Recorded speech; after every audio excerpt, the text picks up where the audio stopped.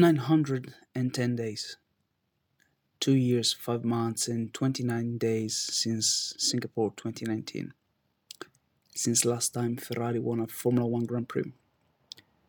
It was a 1-2, just like the one achieved by Leclerc and Sainz a few hours ago.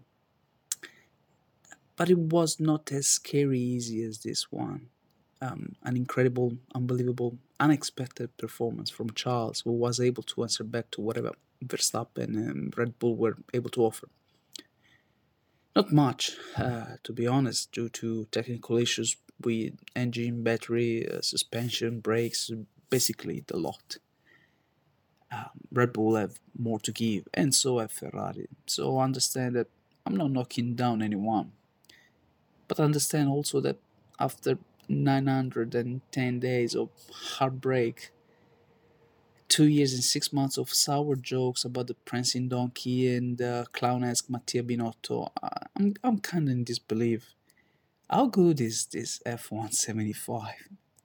44 points, the highest possible result in a F1 weekend without a sprint race. 26 points for Leclerc, 18 for Sainz. Was happy for the result and for having signed a contract extension with the Scuderia. There was no official announcement yet, but the happy trio in front of the camera made it clear that Sainz and Ferrari have reached an agreement.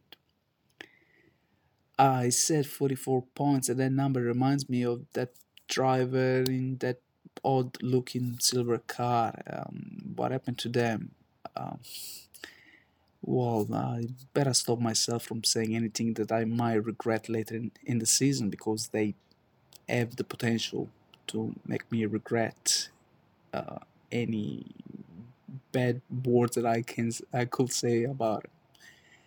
But I can go to bed, and I really need to go to bed with a half smile, knowing that most likely they won't be fighting for victory in Jeddah, and perhaps not even in Melbourne, and hopefully not in Imola.